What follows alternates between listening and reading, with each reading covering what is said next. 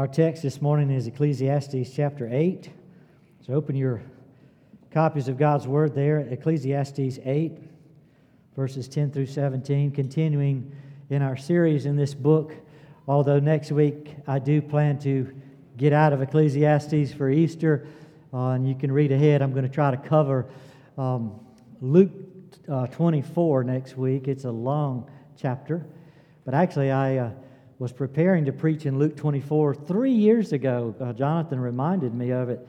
He said, "You're going to preach that sermon you had 3 years ago?" I said, "I never preached that sermon, did I?" Remember, I was doing a series on the attributes of God and different things about God, and that Easter I was going to preach on our surprising God. So I'm going to talk next week, Lord willing, on how God surprises us at Easter from Luke 24, and it's such a long chapter, you may want to read that ahead of time. But anyway, things have come up. Jonathan showed up 3 years ago and said, "I'm going to do this new song on 1 Peter." And I said, "Well, I'll just preach on 1 Peter, and then it will be in sync." So that's how that text got postponed, and then the pandemic came up, and I said, "Well, I need a pandemic Easter message." So there we go, and so hopefully we'll be surprised next week if it happens. Luke 24. This morning, Ecclesiastes 8, another passage on wisdom. What a book that is kind of difficult. It'll be good, I think, to have a breather next week. There's heavy wisdom in this book, and this is another one of those passages which distinguishes Christians from non-Christians, those who are wise from those who are not, and God's ministry to us here. Let me read it for you. Ecclesiastes 8, beginning at verse 10. Hear God's word. "So then I've seen the wicked buried, those who used to go in and out from the holy place, and they are soon forgotten in the city where they did thus. This too is futility. Because the sentence against an evil deed is not executed quickly, therefore the hearts of the sons of men among them are given fully to do evil. Although a sinner does evil 100 times and may lengthen his life, still I know that it will be well for those who fear God, who fear Him openly. But it will not be well for the evil man, and he will not lengthen his days like a shadow, because he does not fear God. There's futility which is done on the earth. That is, there are righteous men to whom it happens according to the deeds of the wicked. And on the other hand, there are evil men to whom it happens according to the deeds of the righteous. I say that this too is futility. So I commended pleasure, for there's nothing good for a man under the sun except to eat and to drink and to be merry, and this will stand by him in his toils throughout the days of his life, which God has given him under the sun.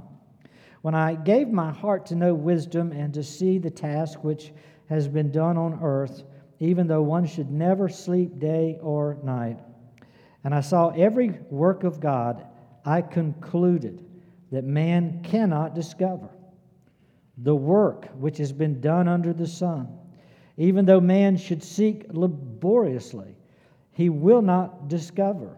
And though the wise man should say, I know, he cannot discover. It reminded me of a time I was attempting to fix my lawnmower. My muffler kept falling off, and I realized the problem was I was using in putting it back on, using the wrong washers. So I went and purchased a lock washer. That's a washer that gives you tension. If you don't have tension on the nut, as the lawnmower vibrates, that nut's just going to vibrate off at some point. So you have to have tension on it. You have to have a lock washer. So I purchased the lock washer, put it on, or tried to put it on, and dropped it in high grass or high dirt, whatever you want to call my yard. But a lock washer, which is about that small, and grass and dirt, I looked and I looked and I looked and I looked, and at some point I said, I'm never going to find this in a million years. And I gave up and went back to the store for another one, right? We all have those occasions where we say, I just won't find this in a million years. It's like finding the needle in the haystack, not going to likely happen. Or finding a contact lens on a sandy beach. You can sometimes discover these undiscoverables if you've got a lot of help. Otherwise, you might as well give up. And this passage in Ecclesiastes is saying we need help to discover undiscoverables. Let me read again the conclusion. Solomon does this throughout the book. He tells you what he was trying to say in his conclusion to his paragraph. He did it last week. We saw that in verse 9. This week we see it in verse 17. He says, I saw every work. So I'm investigating things for you. And I see and I conclude that man cannot discover the work which has been done under the sun. He says, even if you work laboriously day and night to try to discover certain things, you will not discover them. Not going to happen. Go back into this paragraph and you see, he tells us some things we are able to discover if we have God in the picture. But under the sun, the non-Christian, that person will never discover this in a million years. Doesn't matter if he stays up day and night. Doesn't matter if he works laboriously. He just won't get it, or she just won't get it. So inside information here. Pretty cool for the believer. Pretty cool for God's church that He enables us to discover undiscoverable, unseen things. Now let me show it to you in the New Testament real quick before we jump into Ecclesiastes 8. Look at 2 Corinthians chapter 3 with me for just a minute. 2 Corinthians 3. And there's an illustration here about having a veil, and the veil is hiding life, basically. We can't discover it until the veil is removed. Notice God's word, 2 Corinthians 3, beginning at verse 12. It says, therefore, having such a hope, we use great boldness in our speech and are not like Moses, who used to put a veil over his face, so that the sons of Israel would not look intently at the end of what was fading away. But their minds were hardened, for until this very day, the reading of the old covenant, the same veil remains unlifted, because it's removed in Christ. Now don't miss that. He says there's stuff in the Old Testament to that very day. People are missing it, and they're going to continue to miss it until Christ shows up. It says only in Christ is that veil removed, and people understand things about the old covenant that was undiscoverable apart from Christ. Verse 15, but to this day, whenever Moses is read, a veil lies over their hearts. And now he switched it to the soul, the heart of man. You just don't know these things. This veil is there. But whenever a person turns to the Lord, the veil is taken away. So there's things we get because we've turned to Christ. Christ is our Lord, our Savior. He opens our eyes. He removes the veil so that we can see what was, until Him, undiscoverable truth. Look at chapter 4 of 2 Corinthians, verse 3 and 4. 2 Corinthians 4, verse 3 and 4. And even if our gospel is veiled, it is veiled to those who are perishing, in whose case the God of this world has blinded the minds of the unbelieving, so that they might not see the light of the gospel of the glory of Christ, who is the image of God. There are people in this room who don't know Christ yet. Christ has not invaded your life and changed your heart.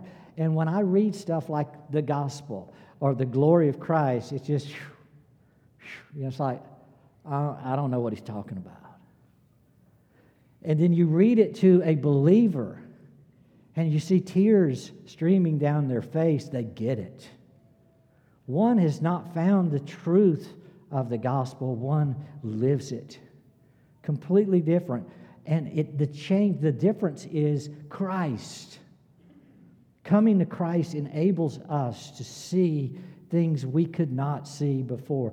The Word of God, the Old Testament, it starts becoming illumined so that we understand what we would have missed otherwise. So let's go back to Ecclesiastes 8 and see what the world misses, but God illumines for the believer, some undiscoverables.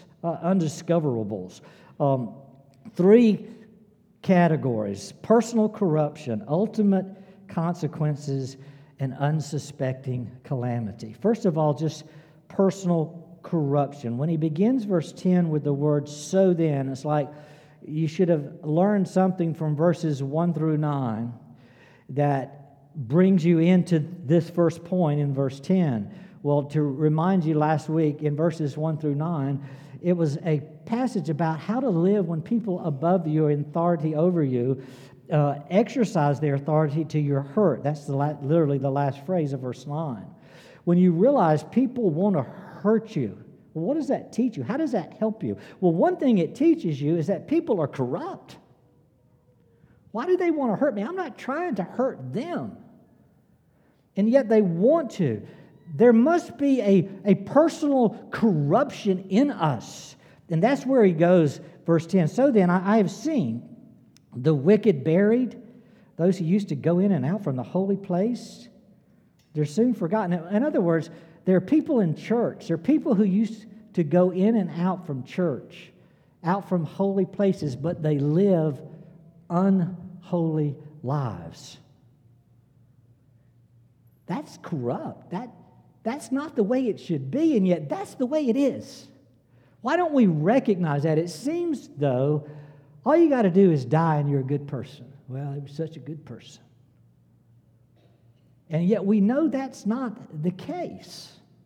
Many times, those who are coming and going from church, as soon as they get away from the preacher, they curse like a sailor. And you know that's not a holy man. That's an unholy person going to a holy place, but when they die, we just forget about it. We just kind of erase it all and go about our business. He said, what are we missing there?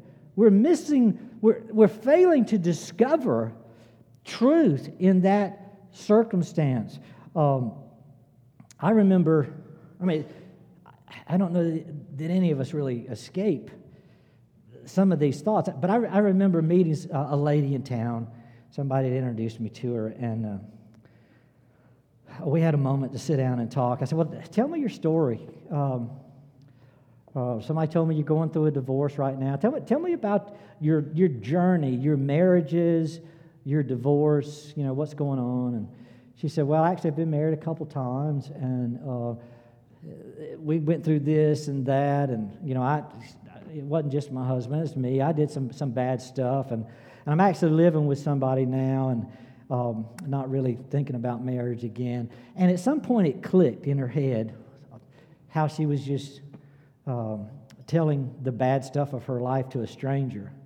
And so she said, whoa, wait a minute. She says, I don't want you to think I'm a bad person.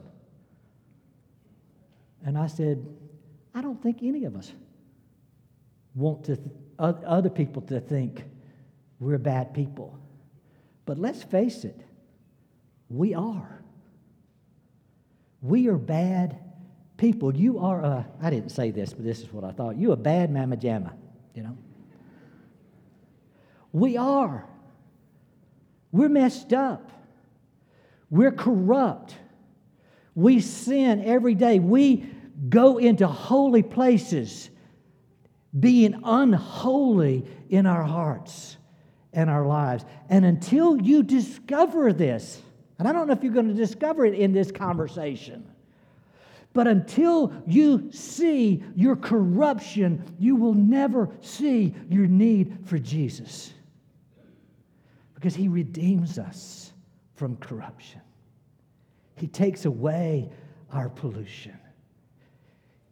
Our corruption is our problem. Christ is the solution.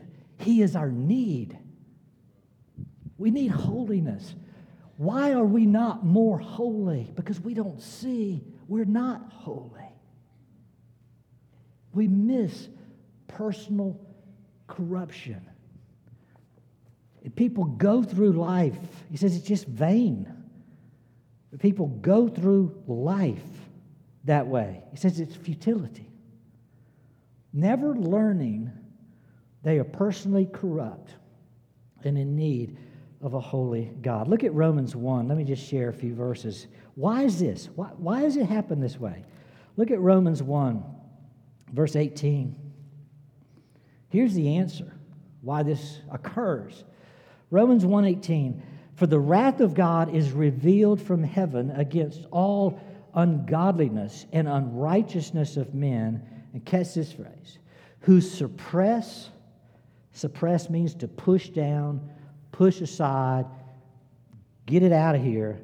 They suppress the truth in unrighteousness. God says, I'm going to reveal my wrath on this corrupt land, corrupt people.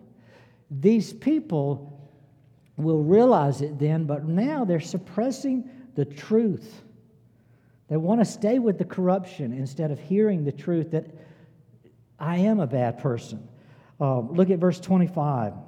They exchanged the truth of God. So God is there, and He's real, and He's holy. But they exchanged the truth of God for a lie. And they worship and serve the creature rather than the Creator, who's blessed forever. We worship so many things. We've seen through this pandemic the idol of safety just really get exalted. We worship that idol of safety. We worship an idol of health. We worship our creatureliness instead of worshiping God. We just don't discover that we're here for God's glory. We're not here for our health. We're not here for our safety. We're here for God's glory. But so many people don't discover that because of corruption. Our corruption, because we want to suppress the truth. We have to worship something. We're beings designed to worship. So we create another idol to worship.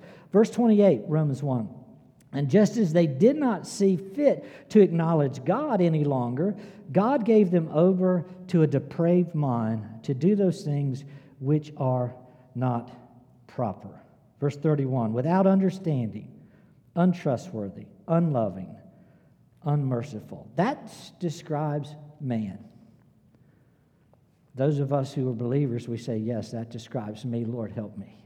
And we run to Jesus. So good to be in the light. So good to have the truth.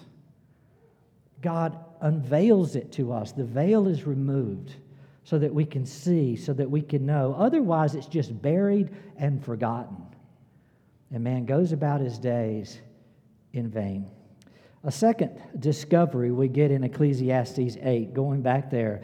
Not only do we see personal corruption, but we see ultimate consequences. Verses 11, 12, and 13 says, because the sentence against an evil deed's not executed quickly. Now, we would all like that, right? That's why he says it that way. I would love it if, I wouldn't love it if God executed justice on my evil deed, right? Not quickly. I'm so thankful God is patient and He's merciful. But we all know that if justice was executed more quickly, it would be a deterrent to evil if we got justice quickly. And he's talking about that. He says, the sentence against an evil deed is not executed quickly. Therefore, the heart of the sons of men among them are given fully. They just keep doing it, saying, and I've had non-believers say, I'm not really worried about God's judgment or justice or whatever, because I do evil stuff all the time. God hasn't gotten me yet. It's not that I don't believe He could get me. I just don't think He wants to or doesn't care. He's just not doing it. So I'm going to just keep doing what I'm doing. And we know people like that, and we've been people like that, and he's describing that kind of person. Verse 12, although a sinner does evil 100 times, he thinks he may lengthen his life by doing so. Just going to live and see what happens. He says, still I know it's not going to be well for those who don't fear God. Ultimate consequences. That's where he's taken us. Ultimate consequences. In other words, there is coming a day of judgment. There's coming an ultimate consequence to this kind of living. Verse 13, but it will not be well for the evil man, and it will not lengthen his days like a shadow, because he does not fear God. There are going to be consequences, and God reveals that to us. God is the one who orders our day. He knows our last day before our first day even exists. God knows us, and he knows there are going to be consequences. How many of us just hide the thought of consequences, thinking I can lie, I can cheat, I can push it off? How many of us have reached our hand into the cookie jar, proverbial cookie jar? You took a piece of fudge or chocolate or a cookie, and your mom or dad walks in. Did you get a cookie? Did you get that fudge? And what do you say? Nope, nope. And as you look up, there's chocolate all around your mouth. And mom and dad knows you did it. But you're thinking you can lie your way out of this. I can steal, I can cheat, I can lie, I'll be okay. And nobody's going to bother me here. The consequences will be pushed down the road. And we start young living that way, and we keep living that way. Look at Romans 2, 4 through 11. Romans 2, 4 through 11 talks about the mercy of God, but it also talks about ultimate consequences. In Christ, we have this wisdom. Romans 2, beginning at verse 4. Do you think lightly of the riches of his kindness and tolerance and patience, not knowing that the kindness of God leads you to repentance? That's where it should lead us. God did not wipe me out today. I should thank him for his mercy because I deserved it. Verse 5, but because of your stubbornness, so if you don't run to Christ, you're stubborn. Because of your stubbornness and unrepentant heart, this is what you're doing. You're storing up wrath for yourself in the day of wrath and revelation of the righteous judgment of God, who will render to each person according to his deeds. To those who by perseverance in doing good seek for glory and honor and immortality,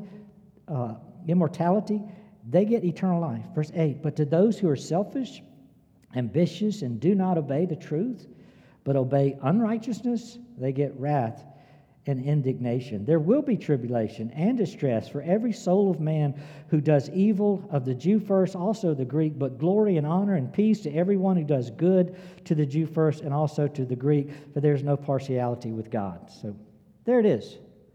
Every time we sin, if we are not running to Christ for mercy and forgiveness and pardon, that sin is put in this bucket of wrath, which God promises to pour out ultimately at some point. He says, I'm storing it up. Every man will be rewarded or awarded according to his deeds. So God's not forgetting when we sin. The sin either needs to be paid for by Christ and we go free. We're pardoned by his grace, by him paying for it. Or it's stored up, and God will pour out that wrath upon us ultimately. Now you say, well, I've been living pretty bad, and God hadn't got me yet. That's mercy. That's kindness. That's called grace.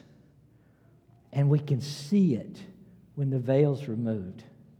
It's an undiscoverable for the unbeliever, and yet, until their eyes are open, they don't see how badly they need this truth, that we need to be running to Christ for grace from sin. Ecclesiastes 8, verse 14, we get a third undiscoverable, and that's unsuspecting calamity. It says there in verse 14, there's futility which is done on the earth. That is, there are righteous men to whom it happens according to the deeds of the wicked. In other words, righteous people get what the wicked deserve. Wicked people get what the righteous should have gotten. And that's futility. He says if that happens, How do we live with a reversal of rewards? And we've seen it happen. We've seen the innocent party in a divorce end up in poverty and in need the rest of their life, while the adulterer wins the lottery. Or we've seen a drunk driver, I read the story of a drunk driver crossing the median, hitting a loving Christian family and killing everyone, and yet the drunk driver walks away without a scratch. We say, that's wrong. And yet that happens in real life. A reversal of rewards, a calamity that we don't like. It doesn't fit our earthly, under the sun morals. Life seems at that moment to be without rhyme or reason. Let me give you another truth from Romans. Look at Romans 9, 21 through 23. Perhaps the hardest of these we've looked at. Romans 9.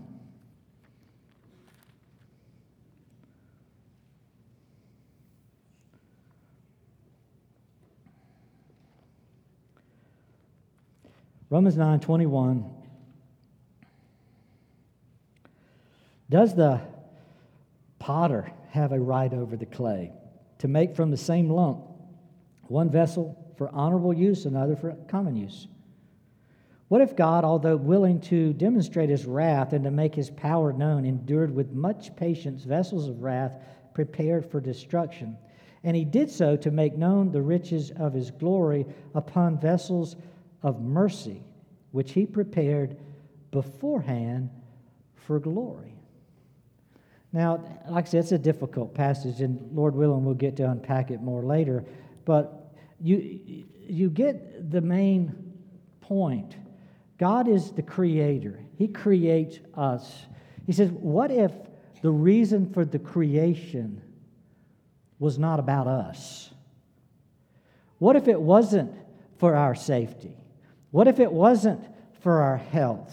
What if it was just for God's glory?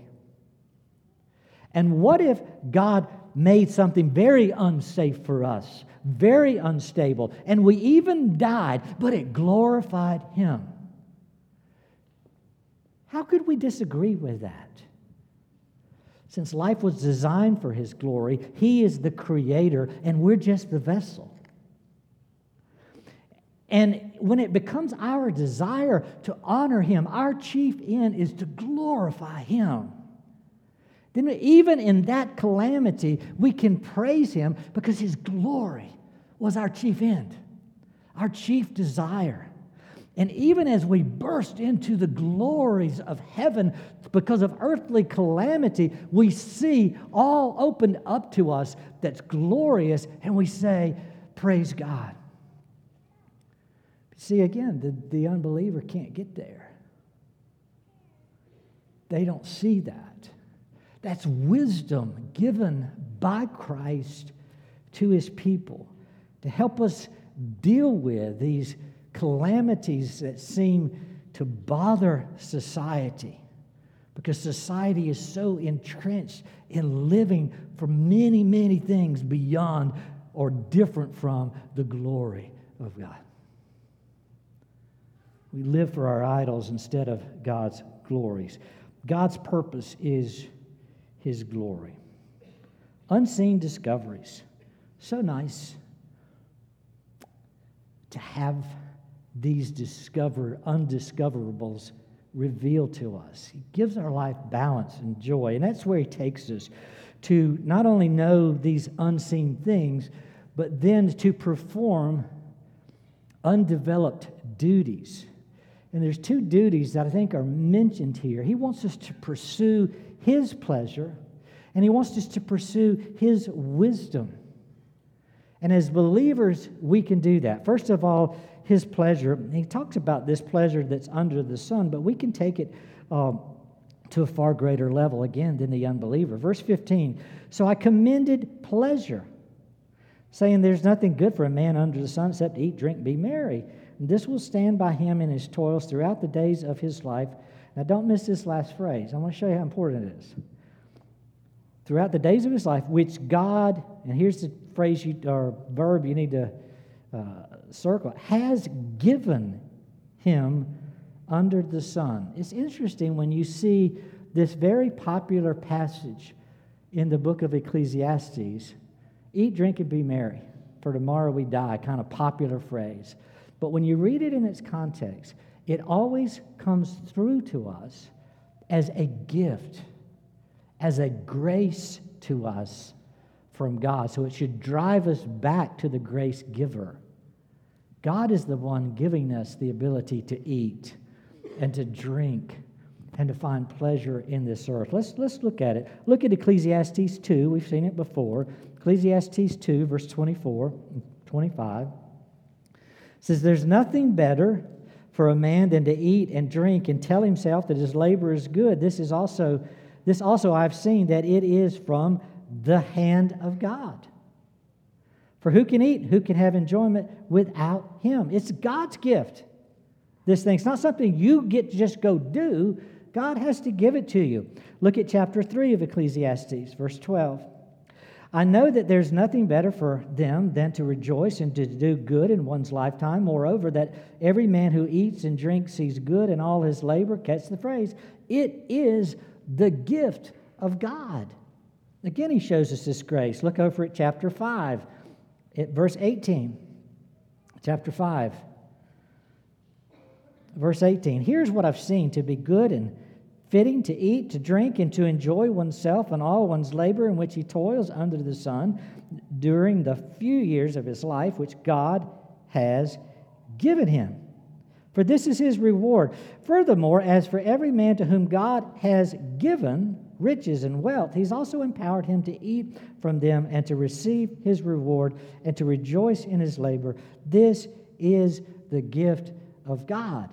See, he never departs from that theme that those of you, all of us, are able to eat, drink, and be merry. And he says, and the reason you're able to eat, drink, and be merry is because God is giving that. He's giving us that under the sun. That's, for the unbeliever, that's all the reward you get. For the believer, there's much more. But he says, that is a reward I'm gracing, I'm gifting to humanity. Enjoy it.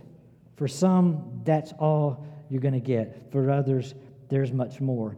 But pursue the pleasure God is giving.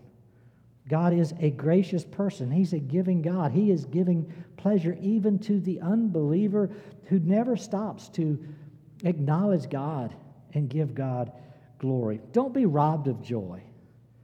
Be encouraged that every day God wants to give you pleasure and joy. Of course, one of my favorite psalms is Psalm 16, the last verse. In his presence is the fullness of joy, and in his right hand there are pleasures forevermore. For those, again, of us in Christ, we don't just get the pleasure of food and drink. We get the pleasure of God's presence, and in his presence there is a fullness of joy. We get to take joy to a whole different level. A fullness of joy is for us. God wants us to pursue it. Again, you see the scriptures over and over emphasizing you must be pursuing Christ to get this gift of God, God's pleasure. Second, God doesn't want us only to pursue pleasure, but he wants us to pursue wisdom. Verse 16 of Ecclesiastes 8. When I gave my heart to know wisdom, that's what he wants us to pursue. To see the task which has been done on the earth, even though one should never sleep day or night. It's like, I gave myself to that. And we need to see that. It's undiscoverable, verse 17, for those just under the sun, not those under heaven, under God's grace. Those under grace need to seek God's grace. You remember this very popular verse, Matthew 7, I think it is, 7 and 8. I remember Yesterday, for those who were at Concord playing basketball, this was the verse of the day over there that they were teaching the boys and girls playing basketball. Matthew 7, verses 7 and 8 says, "Ask and it will be given to you. Seek and you will find. Knock and it will be open to you." And those are continual verbs. In other words, keep on asking and keep on seeking and keep on knocking. Keep on asking of God. He'll keep on giving. Keep on seeking God. He'll continue to disclose himself to you. Keep on knocking. He wants to open so much up to us. Pursue his pleasure. He wants us to do that. Now, how can we do that when we just seem so darkened? Well, go with me to John chapter 1. We seem so often in the dark, and I think this is the solution again, just to see the light of Christ. John chapter 1.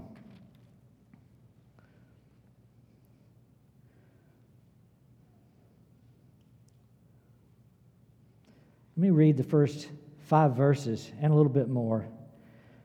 John 1, verses 1 through 5. "In the beginning was the Word. The Word was with God. The Word was God.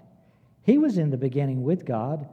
All things came into being through him, and apart from him, nothing came into being that has not come into being. In him was life, and the life was the light of men. The light shines in the darkness, and the darkness did not comprehend it." Well, stop right there a minute and just think about it. Christ is the Word. Everything that's come into being on earth has come into being through Christ. Christ knows about everything because everything's come through him. You want to get out of the darkness? You want to know more? It would make sense that you would go to the source of all things, and that source is Christ. Christ has come to us. A lot of people suppress that truth and push him aside. Verse 9, "There was true light, which coming into the world enlightens every man." Verse 18, "No one has seen God at any time. The only begotten," that's Christ, "the only begotten God who is in the bosom of the Father, he has explained him." Christ is the one who makes it clear to us. As we pursue wisdom, we must be pursuing it through Christ. What does Christ do? Christ comes and explains our personal corruption. Christ comes and explains ultimate consequences. Christ comes and explains unsuspecting calamity. Christ comes and explains pleasure. Christ comes and enlightens with wisdom. Our need is Christ. That's our wisdom. Christ, 1 Corinthians 1 said, Christ is not only our sanctification, he is our wisdom. Christ pulls back the veil. Maybe there's some of you that feel like you're going through this life looking for missing parts. What's missing? You're looking for that little washer that locks it all together. You won't find it in a million years unless you find Christ. My encouragement to you is to see the need for Easter, the need for Palm Sunday, the need for life is Christ. Without Christ, we're walking through this world blind, and there are things we'll never see and never understand. We so much want you to see them and understand them. It begins by saying, Christ, come into me, change me, be Lord, be Master, be Savior. Take away my sin, be my boss. I want to come under your management so that I live this life wisely. Otherwise, it's futility. It's all futility. Let's pray together. Father, thank you for your word and your truth that drives us back to you. We need you badly. We ask that you would make blind people see, that you would use us to be vessels that make hard hearts soft. that make those who suppress the truth